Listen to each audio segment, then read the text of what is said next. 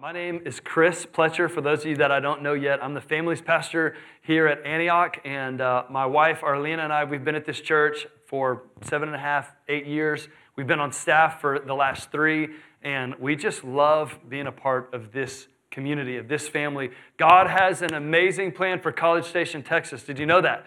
He is doing something unique in this city. So you might think that you just came here to get a great education, and while that is amazing, He's also doing something in the kingdom of God in this hour, in this city. And there is no place we would rather be, the Pletcher family, than here in College Station, Texas, being a part of what God's doing.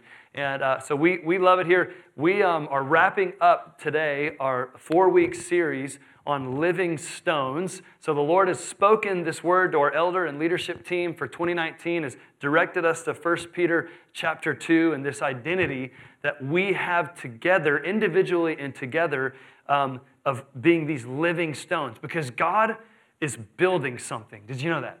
He's building something. He's building something special, and actually, He wants you in it. He wants me in it. I would say not only are you wanted, but you are needed. You are needed in what God is building, and it's been a fun month. I hope that you've been encouraged and that you've enjoyed this series, but as we kind of bring it home today, obviously we're going to be talking about living stones all year long, but as we bring it home today, I've got to put a little disclaimer on the front end of this message, all right? So my wife Arlena and I, we have 4 kids. 3 of those are boys, okay? Rowdy, energetic, amazing, rambunctious, precious boys. And I love being a daddy. I love my boys. I'm a like affectionate, I'm a hugger. We're always snuggling, wrestling, I just love being a daddy. But from time to time, I've got to pull my boys into the living room to have some real talk. To have some daddy-son, like family, like just to kind of remind the family, this is how we do it in our house. And this is the culture of our family, and this is what it means to be a Pletcher. And so there are going to be parts of this message today that are going to be kind of like that family moment in the living room. And so if this is your like first week at Antioch, or you're in from out of town, or you're still trying to figure out if this is your church, I am so thankful you're here. And I believe God's going to do amazing things in your life today. But the more direct and intense parts of this message today, they're not directed at you.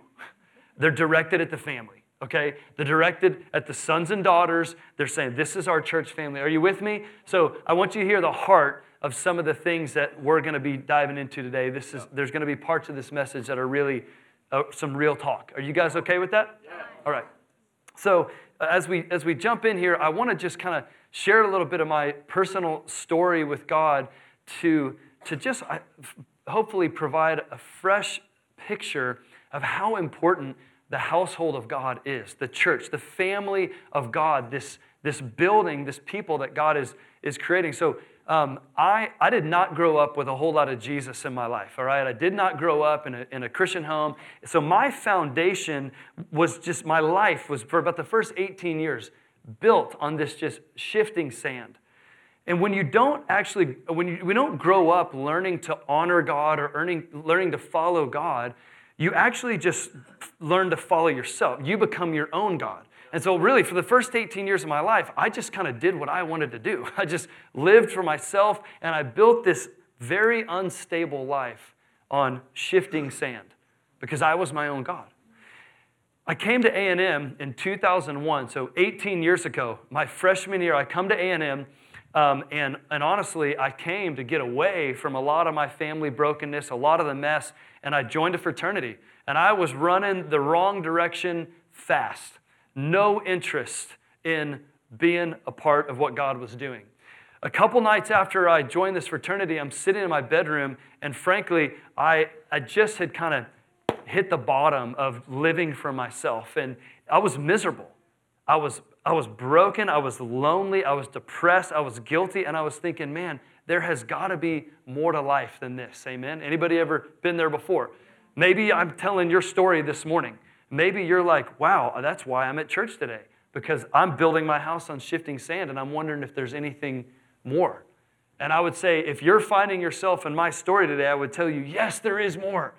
And just like God said to me, so that night in my dorm room, just in the quiet place of my heart, God spoke to me. He said, there is more, Chris. My name is Jesus. Follow me, and I'll show you the more to life.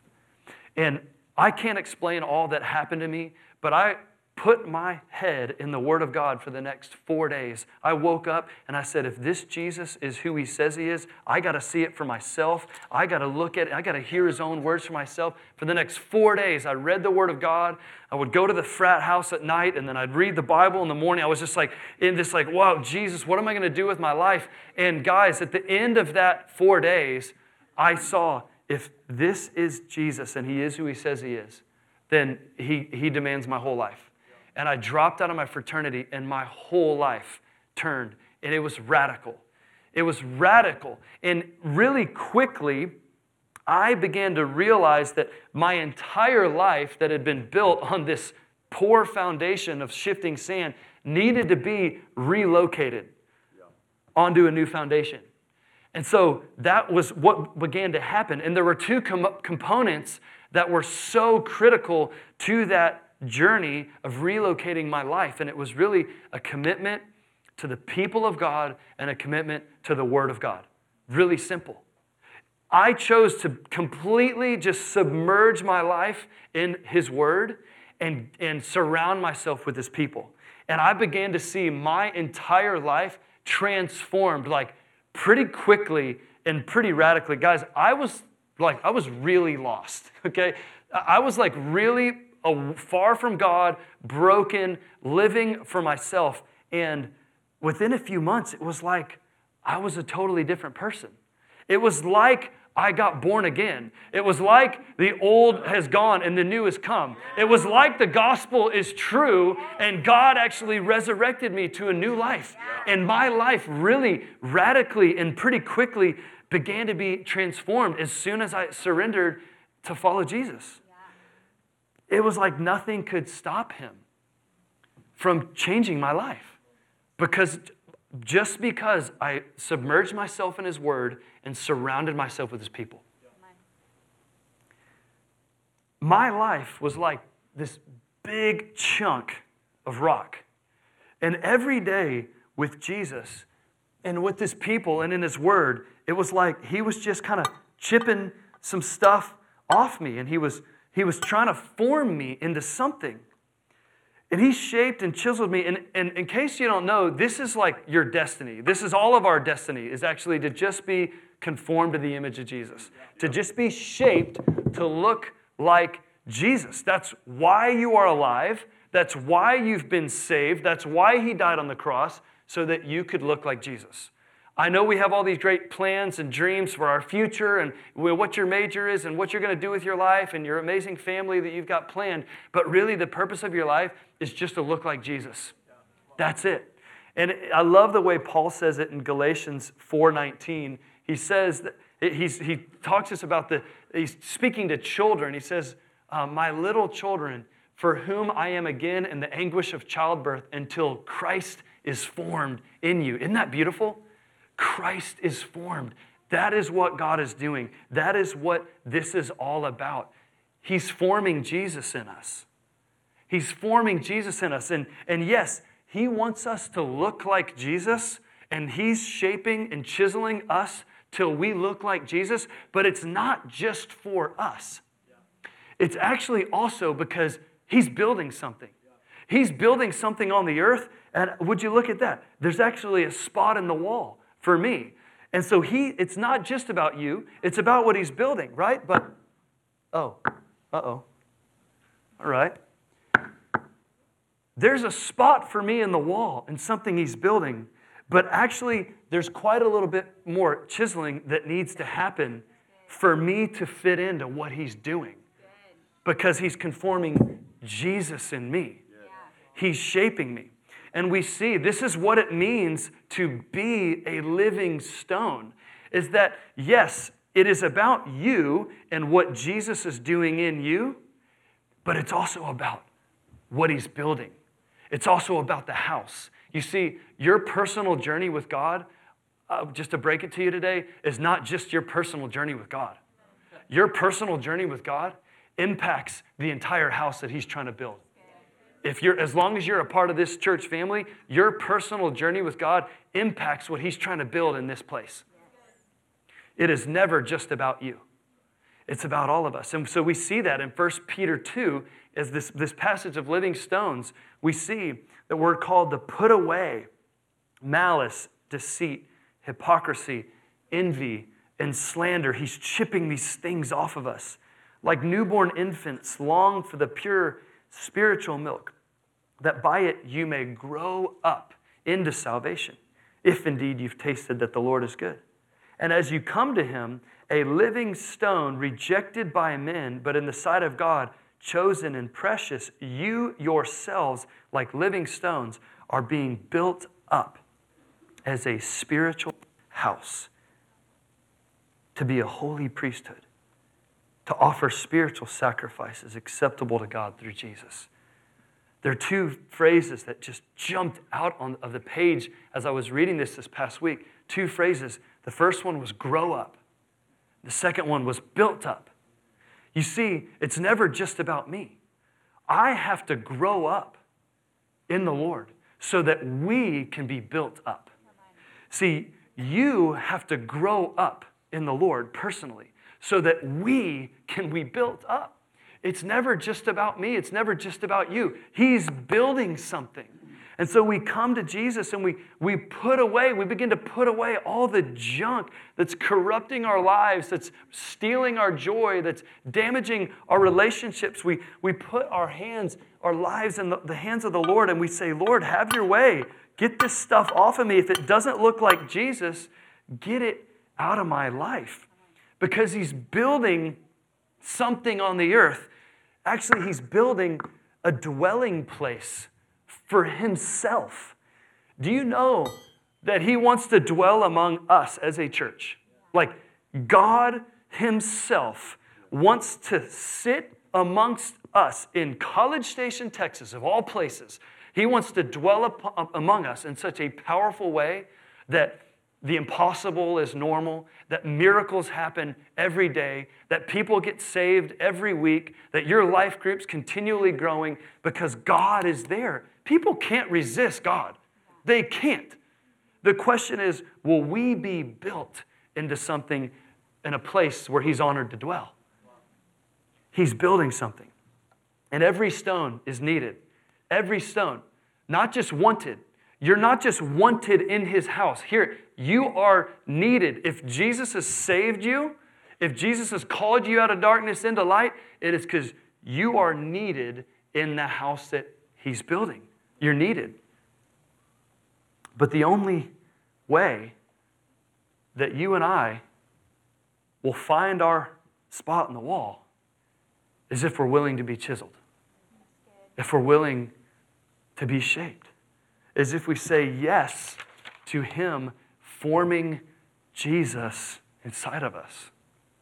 So it's week 4 of this series, and I'm going to be honest, it's been an awesome series. I've loved this. It's been so fun to camp on this word of living stones, and we've got a new song, and it's fun. We get to sing about the gates of hell will not prevail against this church, right?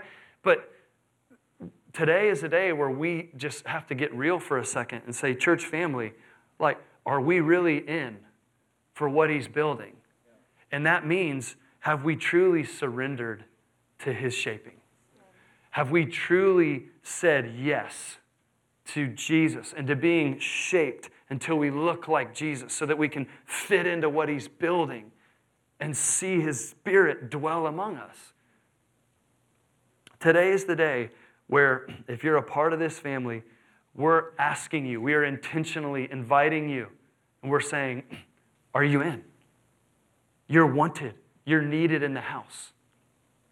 But what God is building, in order to build what he's wanting to build, we all have to be stones that are willing to be shaped. Myself included. So what is a living stone? What is a living stone? I believe that a living stone is a stone that is surrendered to his shaping. That a living stone is a stone that adds to the progress of his house. I believe that a living stone is someone who has learned to be a living sacrifice. So I want you to flip to Romans 12, and we're going to dive into this morning. And I'm getting a little bit of like deer in the headlights, which I'm not afraid of that. It means you're actually listening and God's doing something.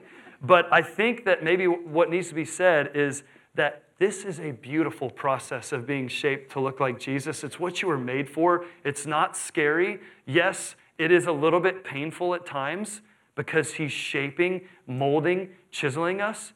But it's what you're made for. And it's so beautiful. And there's so much abundant life. So much abundant life. A living sacrifice. I love this. Romans 12, 1 and 2, a familiar passage.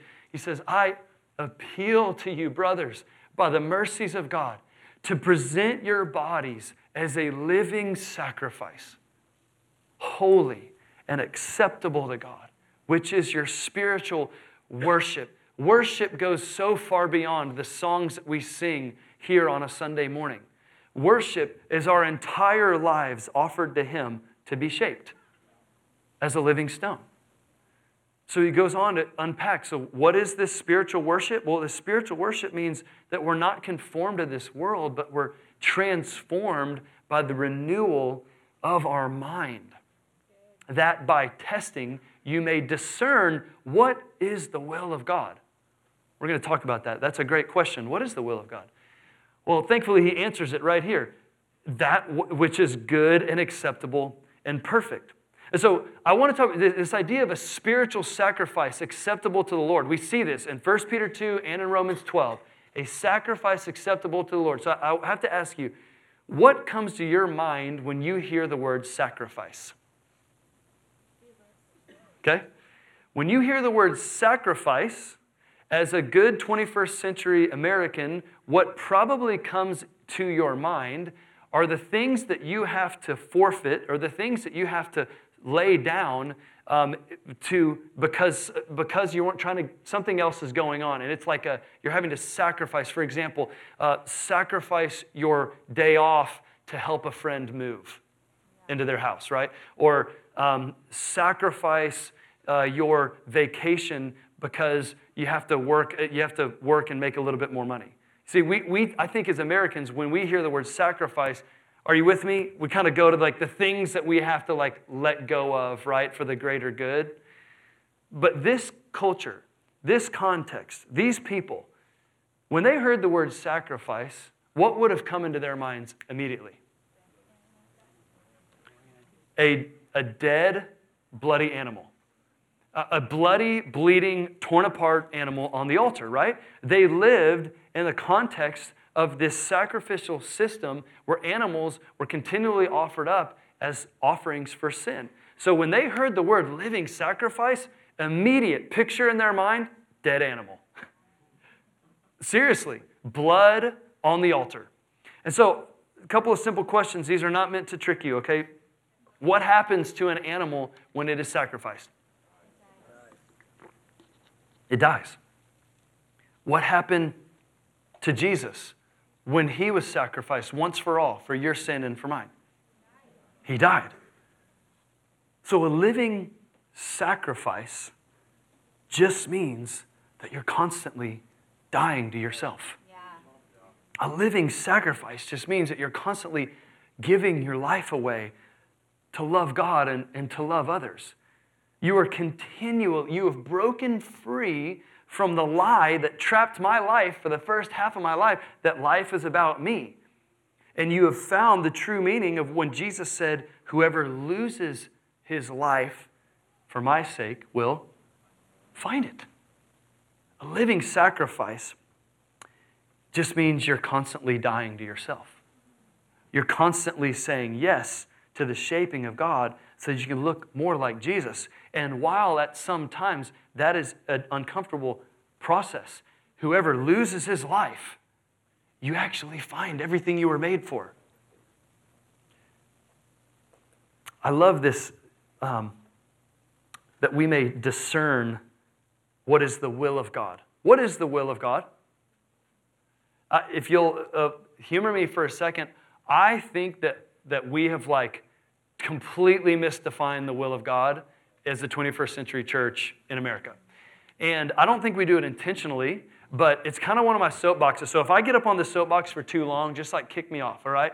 But we usually talk about the will of God when we're talking about our future. And if we're trying to figure out if, going to World Mandate this weekend is the will of God. It is, by the way. You should all go. Okay. Should I do an internship this summer, or should I go overseas and go to the nations this summer, right? Are you with me? You talk about the will of God when you've got something in your future that you're trying to figure out, right? What we're actually saying is, I don't know what God's plan is for my future, which is totally fine. And you're searching out in relationship with God to find out and discover from Him what He already knows, which is His plans for your life. But we say the will of, I don't know if it's His will.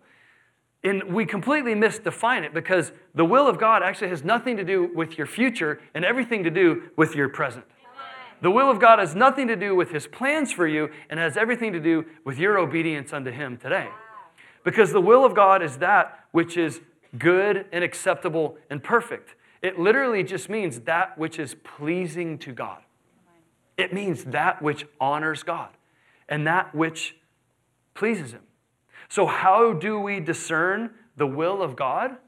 How do we find out? It's actually very simple.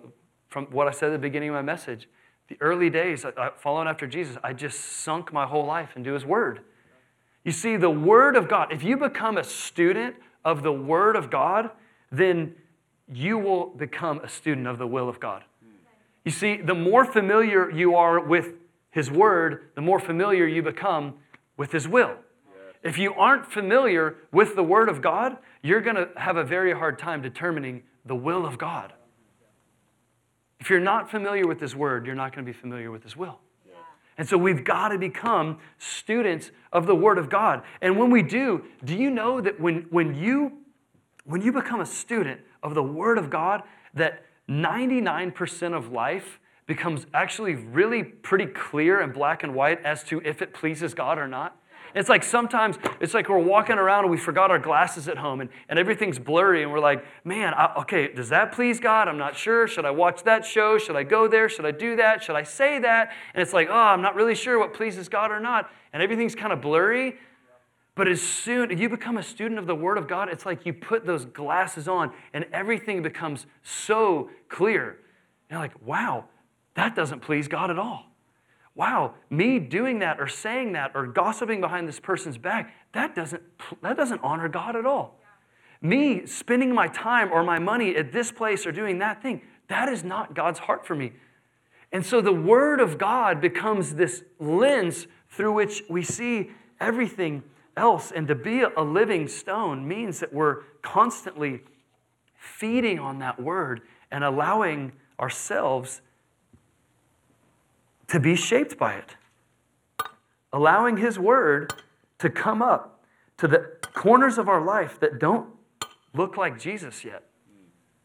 And to let Him chisel me until I look like Jesus. Every time that I bump up against this thing, this should win and something should get chipped off of me.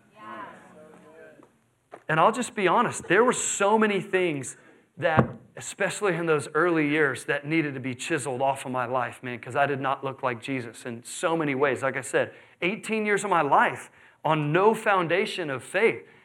My life was an unstable mess, okay? So if you're just like coming to Jesus recently and you're learning how to walk with Him, you're relocating your house onto the rock, hey, it's a process. But the process goes a lot faster when you say yes and you hold the chisel and say, yep, Lord, I'll hold it for you right there. Take that off. I'll help you. Yep, that needs to come off, Lord. It's when you try to squirm away and hold on to some old corner, right? We all know we've all done this. That's when He has to pin you down and He's like, I'm going to take this off. And it's going to actually hurt more if you resist me, but I'm going to get you to look like Jesus. It is going to be the last thing that I do in your life. You know what I'm saying? And so I'll just be honest. A few things that had to be chipped off of me early on, in my freshman year, 6 weeks after I got saved and radically started going after Jesus, I remember I was in a physics class, right? I was a petroleum engineering major for one semester at A&M, and I was in this physics class. And man, this class was so hard. And I'm sitting in the back. There's like 300 students. We're taking this exam, me and one of my buddies. And it's like, just straight up. Like, if I didn't know an answer, I was looking at his paper. And if he didn't know an answer, he was looking at mine. And man, we aced a couple of tests sitting in the back of that, Physics 101 or whatever it was. Just dishonest, man, just cheating my way through this class. And the Word of God and the people of God, the conviction got there. And it was like, wow, that's not how we do it in the kingdom of God. That is not what Jesus looks like. And so that corner had to be chiseled off of my life. And it was through the Word of God and it was through the people of God. I had a group of guys. Tyler was one of my first friends in this turn point in my life and beginning to walk with Jesus. And there were about 5 of us. We met every Sunday night of our freshman year for about 2 hours. And we would just chisel each other, and we would get into the Word, and we would just share the things, and it was in that, it was the Word of God and the people of God, and it was shaping us. I remember that we were playing intramural football, and I've played sports my whole life, like a really competitive guy, and let me just translate that for you. That means really prideful most of the time. If you're just like, man, I'm just super competitive, what you're really saying is, I'm really just pretty prideful. So there is a sanctified competitiveness in the kingdom, okay? But you got to be chiseled for a long time to get there. I'm just going to tell you that. So my freshman year, we go on the intramural field, and it's like, if you cross me on the football field, I like blew up on some guys, just like this total jerk, filled with pride and filled with anger. And I remember, I have vivid memories of the first time that stuff came out of me on the football field, and the Spirit of God was like, that's not how we do it anymore. The Holy Spirit was like, that's not holy.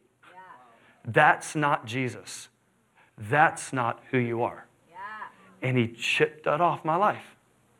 And I went to my group. I said, I blew up on some guys at the football field. I need to repent. That's not Jesus. Lord, help me.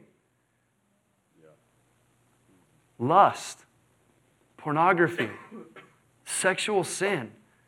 18 years of building on the shifting sand without Jesus. You don't think that I had some sexual sin in my life? And man, but as soon as I started getting with Jesus, as soon as I started surrounding myself with his people, it was like, this isn't how we live. This isn't what we do. This isn't holy. This isn't Jesus. And the Holy Spirit, he chiseled it out of my life. Praise God. So again, the question is simple. Are we surrendered to the chisel? To truly let him shape us. He's building something. He's building something. Yes, he wants you to look like Jesus, but he also wants you to fit into what he's building. He's doing something. Have we surrendered to the chisel? And I just want to offer a few thoughts about the house that we're building in this church. Again, some of that family real talk. Up here, you see, we've got a little corner of a building going here, okay? Envision a foundation. This church has been here for 10 years. This is the 10th year of Antioch in Bryan College Station, all right? The foundation's been poured. The foundation was tirelessly worked on and poured for the first several years of this church. And there's 3, 4, 5 layers of stones, living stones, that have begun to construct the lower levels of this wall in this house that God is building, all right? And constantly, we have wheelbarrows of new stones being brought to the construction site. Praise God. Actually, 65%, according to the survey we did in December, 65% of the stones that are available here in our house have been here less than 2 years. 65% of our church has been here less than 2 years. And so it just presents a really interesting building process. Honestly, it's like raising a family. We've been married, my wife and I, for 10 years, and these kids keep showing up into our house, And it's like, we know what our family's all about. We know the culture that we're cultivating in our home, but these kids keep showing up, and it's like they don't want to get in line, So this is family, right? This is parenting. So we are entrusted with the job of training our children, bringing them along, say, hey, this is what we're building here in our Pletcher family. This is what we're building. That's not how we treat our siblings. We wake up every morning, we worship Jesus. That's how we start our day in this house. And so they're being shaped, you see, because there's a pile of stones, and God wants every single one of you and needs every single one of you to be a part of what he's building here, right? But there's got to be a surrender to the chisel. Here's the beautiful thing. It actually doesn't matter. It's not an issue of how long you've been here. It's just an issue of how willing you are to be shaped. That's it. That's it. God is building something. He's building something. And so today, again, family real talk. We are issuing like a very clear invitation. It's week 4 of this series. We've been talking about this. This is what God is doing in this church, in our family. And we're issuing a very clear invitation today to be a part of what he's building, to say yes to the shaping of Jesus. And I'm calling today Zacchaeus' turning point. You guys remember the story of the short guy that climbed up in a tree because he wanted to see Jesus, right? I love it. Zacchaeus, he was as lost as I was, okay? We would have been great buddies before I met Jesus. He was ripping people off and extortion and the whole deal. He was a lonely guy with no friends, and he was a broken man. But he heard Jesus was coming through his town. And he said, maybe this miracle worker can do a miracle in me. Maybe this Jesus guy could change me. So he climbs up in a tree. He's hungry. He wants to get a look at Jesus. He climbs up in a tree, and I love it. Jesus, he comes walking through the crowd, and he walks straight up to the base of Zacchaeus' tree. And he says, hey, I want to have lunch with you today, man. I want to eat a meal in your house. Isn't that amazing? Jesus always invites us out of spectating from a distance into the intimacy of his house. And I feel like there have been Zacchaeuses that are here, you're hungry, you're kind of curious about, man, God is really alive and he's here and I experienced something here. And you're spectating, you're hungry, and you're looking on from a distance, and Jesus is coming up to your tree because he loves you so much. And he's like, hey, come out of the tree and into the house. He's inviting us out of spectating and into intimacy. Because here's what's cool. As long as we stay in the tree, you remain unchanged. Unchanged. But as soon as Zacchaeus got in the house and sat across the table and had a meal with Jesus, it changed his whole life. It shaped and chiseled. He repented that day and went and restored fourfold everything that he had stolen from people. You see that? It wasn't just about Zacchaeus' salvation. Something happened in the entire community because he said yes to Jesus' invitation to lunch. Out of the tree and into the house. Oh, he wants to dine with you. He wants you to know him. You know, Jesus looks pretty neat from afar. I bet he looked pretty cool from up in the tree. Oh, here's this Messiah, the miracle worker walking down the street. Whoa, that's really cool. But what did he look like sitting face to face across the table? Apparently, it was different enough to change his whole life. Will you come out of the tree? If that's where you are, will you come out of the tree and into the house? Every one of us is needed in what he's building. And you might feel like you're just another spectator in the crowd or just another person up in a tree. But if you're a part of this house and this family, your personal willingness, your personal journey with God is not just your personal journey with God. It has corporate ramifications for what God is building. Do you hear the heart of God? Do you hear the heart of God?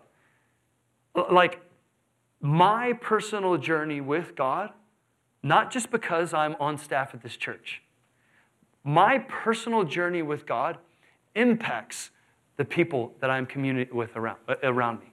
It impacts the people that I'm in life group with, the people that I work with. My kids, my wife, they can tell you Chris's personal journey with God, depending how he's doing one week into the next, impacts our family. That's what it means to be a part of a body. It's never just about you. It's about what God is building. And so there has to be a commitment. It's simple. It's a commitment to the people of God and a commitment to the Word of God. So I want to camp on those two things as we close here in a minute. I want to show you a couple pictures because we know that as iron sharpens iron, so one man sharpens another, right? We know that he who walks with the wise becomes wise, right? I want you to see a picture of some raw stones just pulled out of a riverbed, just some raw rocks, unshapen, unpolished, okay? So these rocks, they are put into a tumbler. I want you to look at this short video of what happens here when these rocks are put into a tumbler. Well, let's turn it on and start adding some water.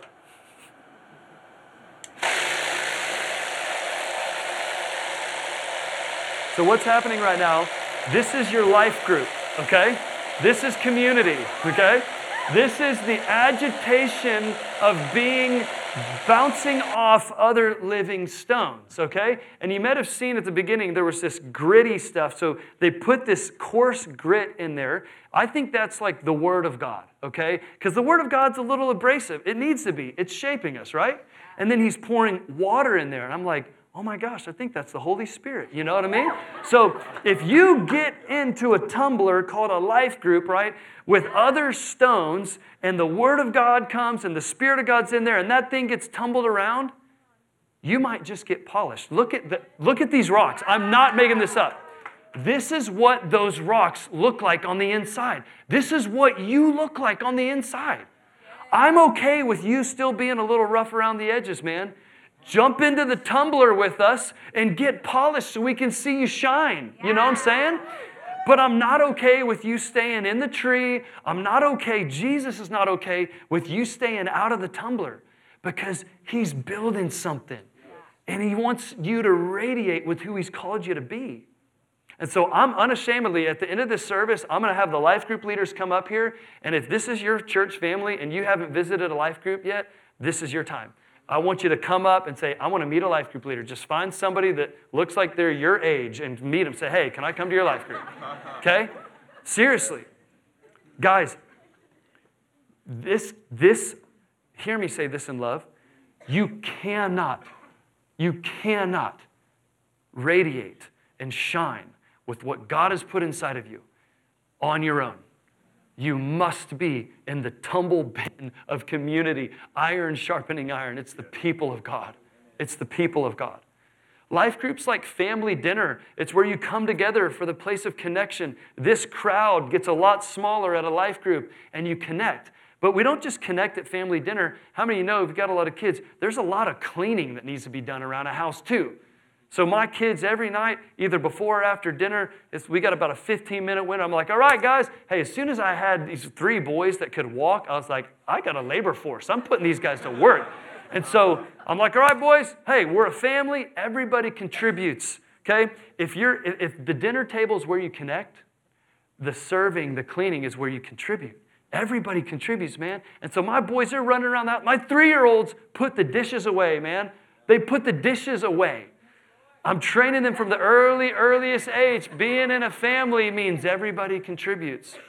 And so not only are we going to invite you to connect with a life group leader if you haven't done that yet, right after the service for 15 minutes, that's all we're asking. We're having Serve Sunday today. Right down the hallway into our garage, 15 minutes of every opportunity. There's a list, I think, on the screen. Every opportunity to contribute to this family. Every opportunity to serve in what God is building here.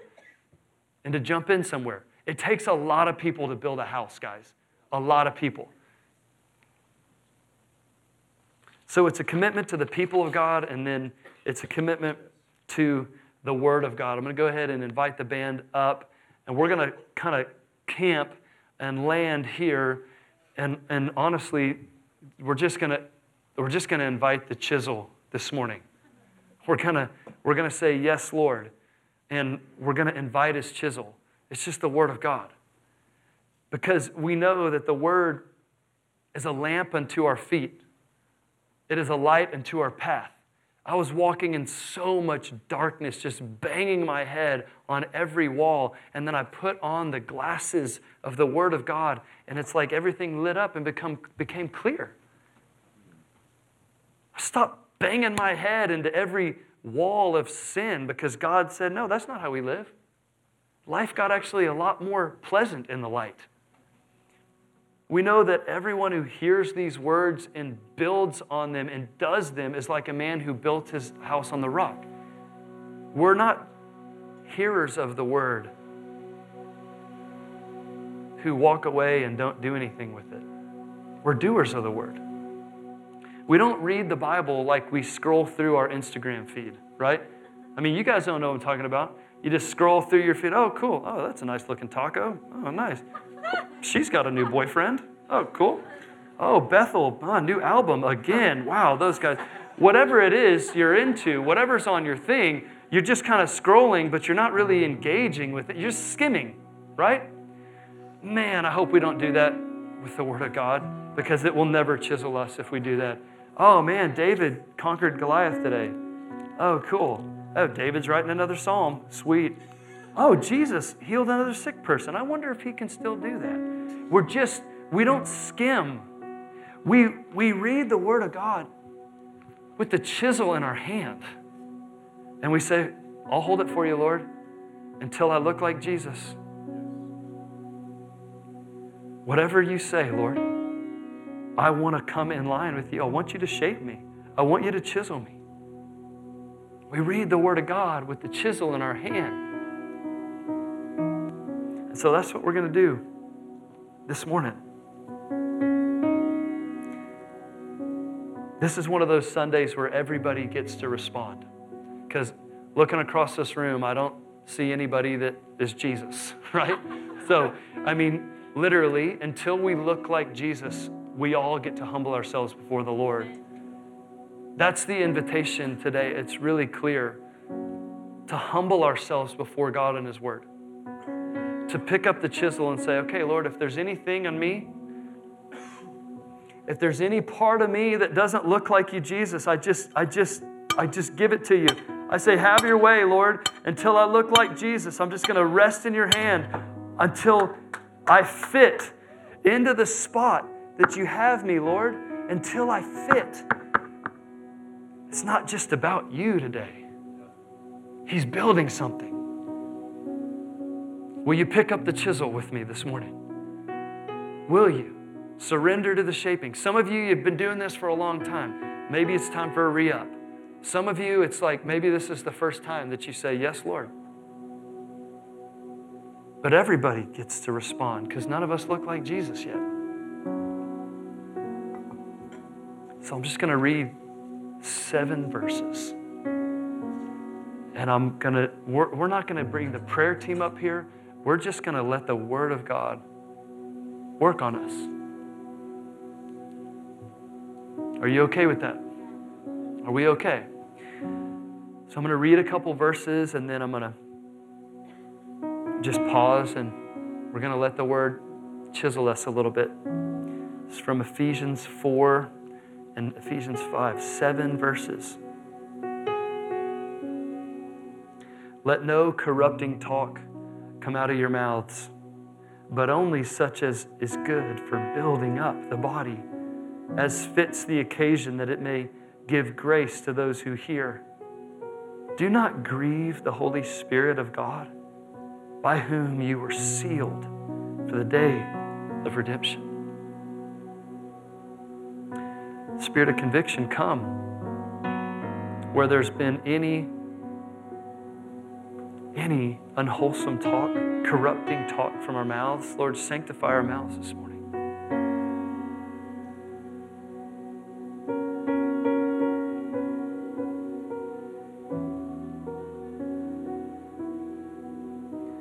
Let all bitterness and wrath and anger and clamor and slander be put away from you, along with all malice. Be kind to one another, tender-hearted, forgiving one another as God in Christ forgave you. Spirit of conviction, we just open our hearts, Lord, wherever there's bitterness, if there's any bitterness in this room, Lord, would you kindly expose it in Jesus' name? Is there any unforgiveness in this body? We humble ourselves and say, Jesus, make us like you. You breathed forgiveness over the people that were crucifying you. How shall we hold an offense against one another in our family?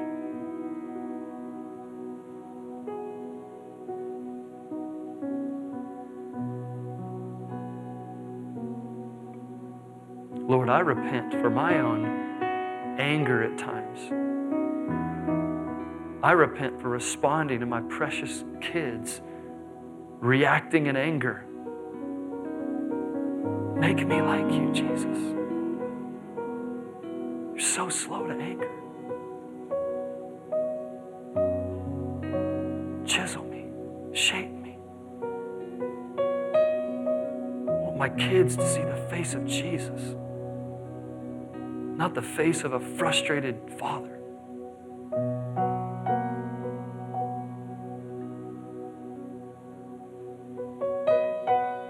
Therefore, be imitators of God as beloved children and walk in love as Christ loved us and gave himself up for us, a fragrant offering, sacrifice to God. Would we be a people that give ourselves away, Lord? Lord, let selfishness flee in the name of Jesus, who was so humble, so selfless, so giving of himself. Let it be said of us that we walked in love. We gave our lives. We didn't just live for ourselves. Make us like you, Jesus.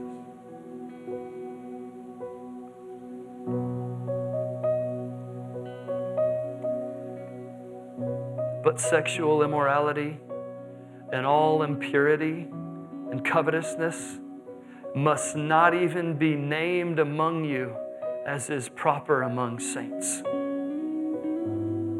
Lord, we repent. Lord, we humble ourselves in any place where we've partnered with lust or sexual immorality, Lord. We just bare our hearts and say, have mercy, Lord, on us. Purify your bride. Purify this body, Lord. We repent for any impure thoughts we've entertained, any deeds or actions that we've engaged in that we know do not honor you, Lord. We bow our hearts and say, forgive us, Jesus. Make us like you.